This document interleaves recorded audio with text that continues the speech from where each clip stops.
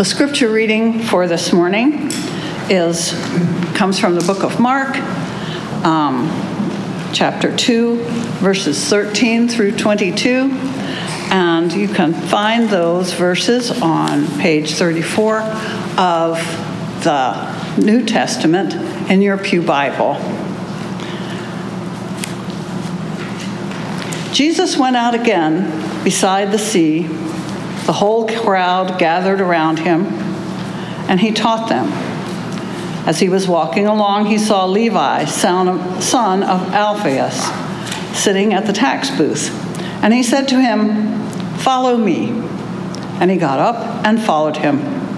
And as he sat at dinner in Levi's house, many tax collectors and sinners were also sitting with Jesus and his disciples, for there were many who followed him.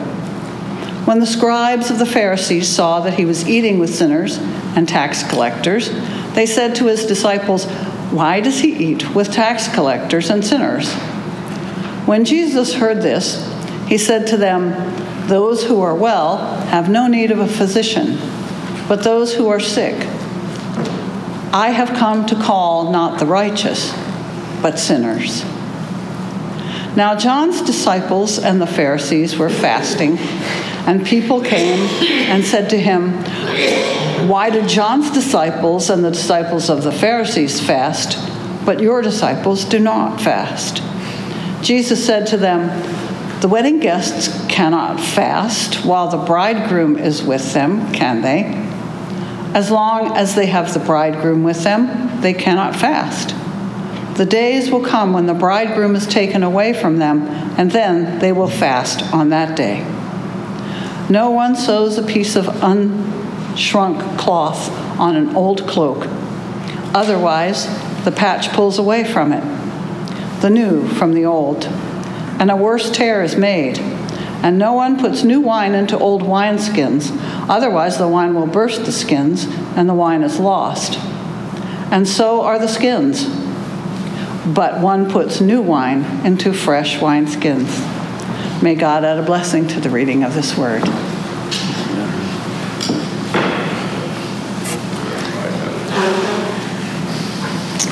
So we are in our series on Mark, and I believe last week we taught on the parable of, the guy that was lowered in through the roof and was healed, right? And before that, Jesus was casting out all kinds of demons. And then there was John the Baptist. And so lots of things happening in this story already. And I'm constantly amazed at how Jesus always finds a new way to do things. He always finds a new and different way to do things that's outside of the norm. This morning I want to talk about tax collectors. I want to talk about sinners, disciples, and newness. This passage reminds me of why I'm so compelled to follow Jesus. Jesus always found a way to include those who were on the margins, didn't he? The people who thought they had no value, the people who had never been told that they were created in the image of God. The people who didn't even realize that there was more to who they were. And there was a God who believed that they were valuable and they had potential. Are you with me? It's so good. That is good news. Yes? Amen? Amen. So tax collectors. So some have mistaken tax collectors for people people think when you say tax collectors, we think of someone who's like the IRS and collects income tax. And those people did exist, but this is not what those people were. And as much as we don't like tax collectors and the IRS and its huge system, these people would have been more like toll booth collectors. So an example is, I'm reminded of when I travel to the East Coast, the few times I've been over there. I've been to Florida and Georgia and Virginia. That's it. I haven't gone any farther north, but this summer. So I'm reminded when I go to the East Coast, and anytime I travel there, I forget there's like this whole network of toll roads. Are you with me? And especially in places like Virginia. So you can't go more than like 15 miles without like 7 toll roads.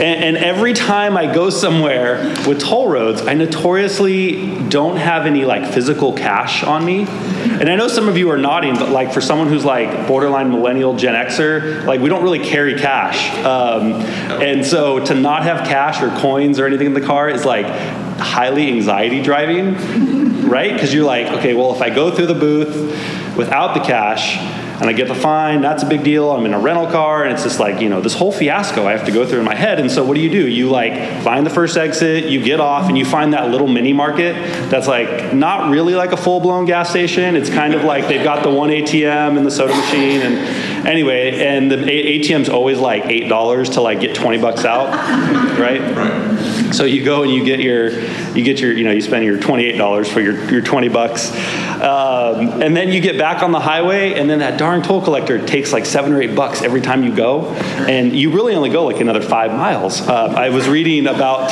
toll booths because I forgot how many there were, and like in Virginia, there's some places where you can spend upwards of like $35 just to go 10 miles. Literally, I'm like, oh my gosh, it's crazy. Or it reminds me when you like go into a parking garage in San Francisco and you park your car and then you're like there for like 20 minutes and they're like $40 and you're like, and you just feel like you're getting hosed every time. It's like, what in the world? Like, just this is nuts. Like, I was there for such a short amount of time and you took so much money, but you can't get out if you don't give them the money, right? They're like, nope, that little arm is going to stay down until you, and if it's just anyway. So tax collectors in the first century, they charged a lot of money to get from place to place. So they were typically at borders. They typically were employees of King Herod, so the king who ruled the Roman Empire. And many of the tax collectors were Jews, and a lot of them would have likely got the job out of necessity. It's not something people were like, I'm going to school to be a tax collector. You didn't like sign up for that. It's because of what came with being a tax collector. Nobody really, really wanted to do it. It was kind of a bad way to make a living. Can everybody hear me okay? Okay. So nobody really wanted to deal with tax collectors because that label went with you everywhere you went. So you were known not as like Jason, you were known as like the tax collector guy who happened to have the name Jason. So the earliest tax collectors collected fees when someone was traveling from one place to another, often on the borders of places. They would charge a fee to pass through. Additionally, they were people known to collect all kinds of taxes. So it wasn't just to like pass through. It was like they would tax you on things. So you'd be taxed on your livestock or your fish or your agriculture, etc. They were known to be really dishonest. So if Kevin went fishing with his nets and then he caught 25 fish to go sell on the market, well, when he brought those fish out of the water and there was a tax collector there, the tax collector had the right to be able to say, well, Herod gets this much, and then he could overcharge anything he wanted to make a living. Because he didn't actually make his money from Herod, he made his money from the excess that he would charge. And so you never knew how much you were going to get charged. And so tax collectors got this really bad rap, and no one really wanted to be around them. And as long as the tax collector paid his amount to Herod, he could keep the rest. So if Kevin brought his fish, all 20 of those fish, he might say, well, 15 of those fish are going, I'm keeping 15 and you get to keep 5. So you get the picture. So Jesus comes along, this first century Jewish rabbi, and he's already stirring up a lot of controversy because that's what he does. And he sees Levi at this tax collector's booth, and he says, come follow me. Now, at this point in the story, I want to hear from you for a second. Do you think Levi was going to follow Jesus? Like, if I was Jesus and I said, I shouldn't say if I was Jesus, but if I was Jesus and I said, Kevin, come follow me, do you think Levi got up like, well, I'm kind of interested to see where this goes? Or do you think he like got up and like left everything, like his whole life, which is the way that I've always been taught, to go follow me? Does that make sense? Mm-hmm. What do you think Levi, tell me what you think Levi did in terms of when he said, come follow me, what did that mean? How do you see that? I think Levi, if it were me, if I were Levi, I'd be sitting there saying, either I know something about this guy and I'm curious, Okay. or I don't know who this person is, he's out of his mind, I'm not going to pay any attention to him. Okay. Anybody else? The feeling I get when I've read that passage is that there wasn't any thought process. It's almost as if he was so unfamiliar with having somebody of that authority speak to him that way that it was almost like he did it without even a conscious. Just like, wow, what did I just do? Right. What emotions do you think came with this when Jesus did this? Joy? Yeah, I just, the next, after he calls him, the next thing is he's having dinner in his house. And so my feeling was like, it was just like this huge feeling of relief. Huge feeling of relief, I had to leave all the dinner stuff behind. The dinner, right. Let's talk about... Go have a party. Yes, anybody else? That's where I was going. Yeah, that's what's amazing. So this passage is about newness. It's about new perspectives. So Jesus saw something in Levi that Levi had never seen in himself. Levi's only known as the tax collector. I think Levi, for the first time, probably was seen for who he was and not the label that society had given him. And Jesus does that, doesn't he? He believes in us. He sees us for who we are. He shows us who we are and whose we are. And this interaction between Levi and Jesus was one I think that was full of new life, because the text tells us that Jesus sat at dinner at Levi's house with many others who were like him. So tax collectors were on the margins, and they often hung out with other tax collectors because no one else wanted to hang out with them. So that's what you did. Says Jesus and his disciples. Does that mean all 12 disciples were there too? I don't know. That's a good question, Richard. I don't know how many were there at that time, but that's a great question. So this tax collector, Jesus saw something different. So Jesus sees life and value in him. And Levi, too, says yes to Jesus, right? With this joy, this oh my gosh, someone's doing this. I'm in. And the fascinating part is that Levi invites him to his house. I'm so compelled by that because the invitation to someone's house is a sacred act. Are you with me? A meal is a sacred act. The other day, Bethany and I were invited over to some friend's house. And we went over there for lunch, and we had our son with us. And it's this wonderful experience. I'm not saying every meal is like this, but when you're in new relationship with someone, and someone says, "Come to my house," you're in their space. You're in their almost holy environment for a little bit. Their smells. You get to see their pictures on the wall of their family. Their comfortable chairs, you get to think about the stories that happen around their place. It's this really neat experience. That's how I feel, at least. And I think Christ wants us to see that as well, about this newness, about what actually happened. What was the encounter like when the two of them, when Jesus was over at that house? So eating, then, is a holy act. So in this story, Jesus isn't just eating with Levi. He's eating with all these tax collectors. He sees the value in Levi. And Levi continues to be compelled towards Jesus. So perhaps Levi never had a rabbi at his house, much less the Son of God. Perhaps Levi never had any other guests except a tax collector and a sinner. So this is my point. So Jesus does not tell Levi that he has to believe in him before he belongs. Jesus tells Levi he belongs way before he believes. Are you with me? We get these things ordered in the wrong order in church, don't we? Our denomination, right?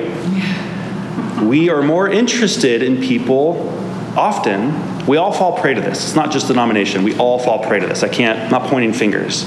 We often are more interested in telling people what they need to believe before they belong. That is not good news. The good news of Christ is you belong, you are valuable. Kevin, come with me. Let's have a meal together. Or it's Kevin, come with me, and then you say, let's have a meal together. And Kevin and I have grits. And it's good. And it's good. And it's good. And so Jesus goes on, and there's this whole encounter with the Pharisees about asking why these people who are following him aren't fasting. And Jesus says, you're missing the point. Let's not start with fasting. Like, let's start with a meal. Fasting is about the law. And Jesus is kind of overturning this whole law thing, right? And he's saying, no, you belong first before you believe. Don't worry about that. He reinterprets it all. Are you with me so far? It's good news. So tell me why you think this is good news. How is this good news for you? You don't have to meet some standard. Don't have to meet some standard. Yeah. Start from where you are. Start from where you are. Everyone's equal. Everyone's equal. You can invite who I want. Come. You can, belong. yeah, invite who you want.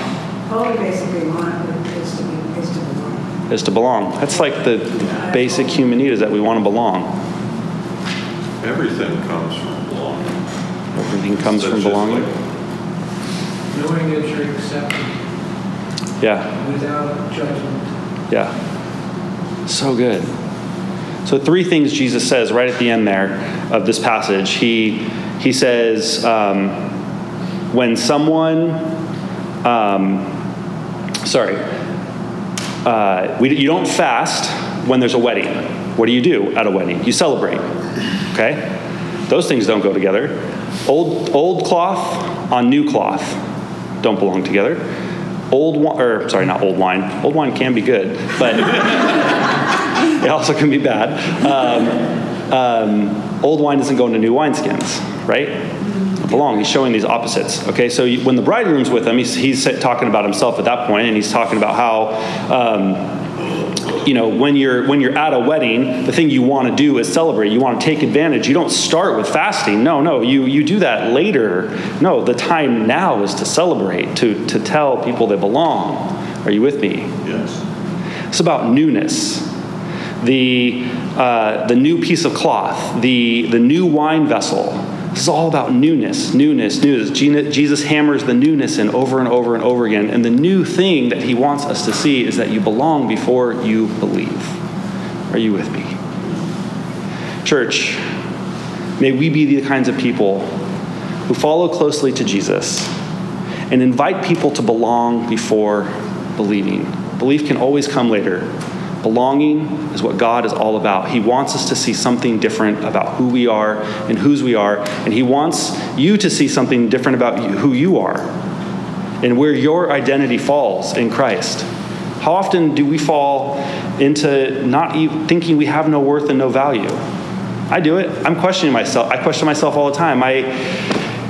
Friday, I had this moment where I was like, what am I doing? Like, you know what I'm saying? Like those moments, like, what am I doing? Just those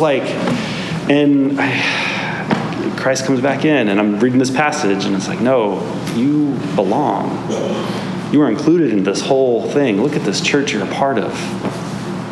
May we be those people. Amen.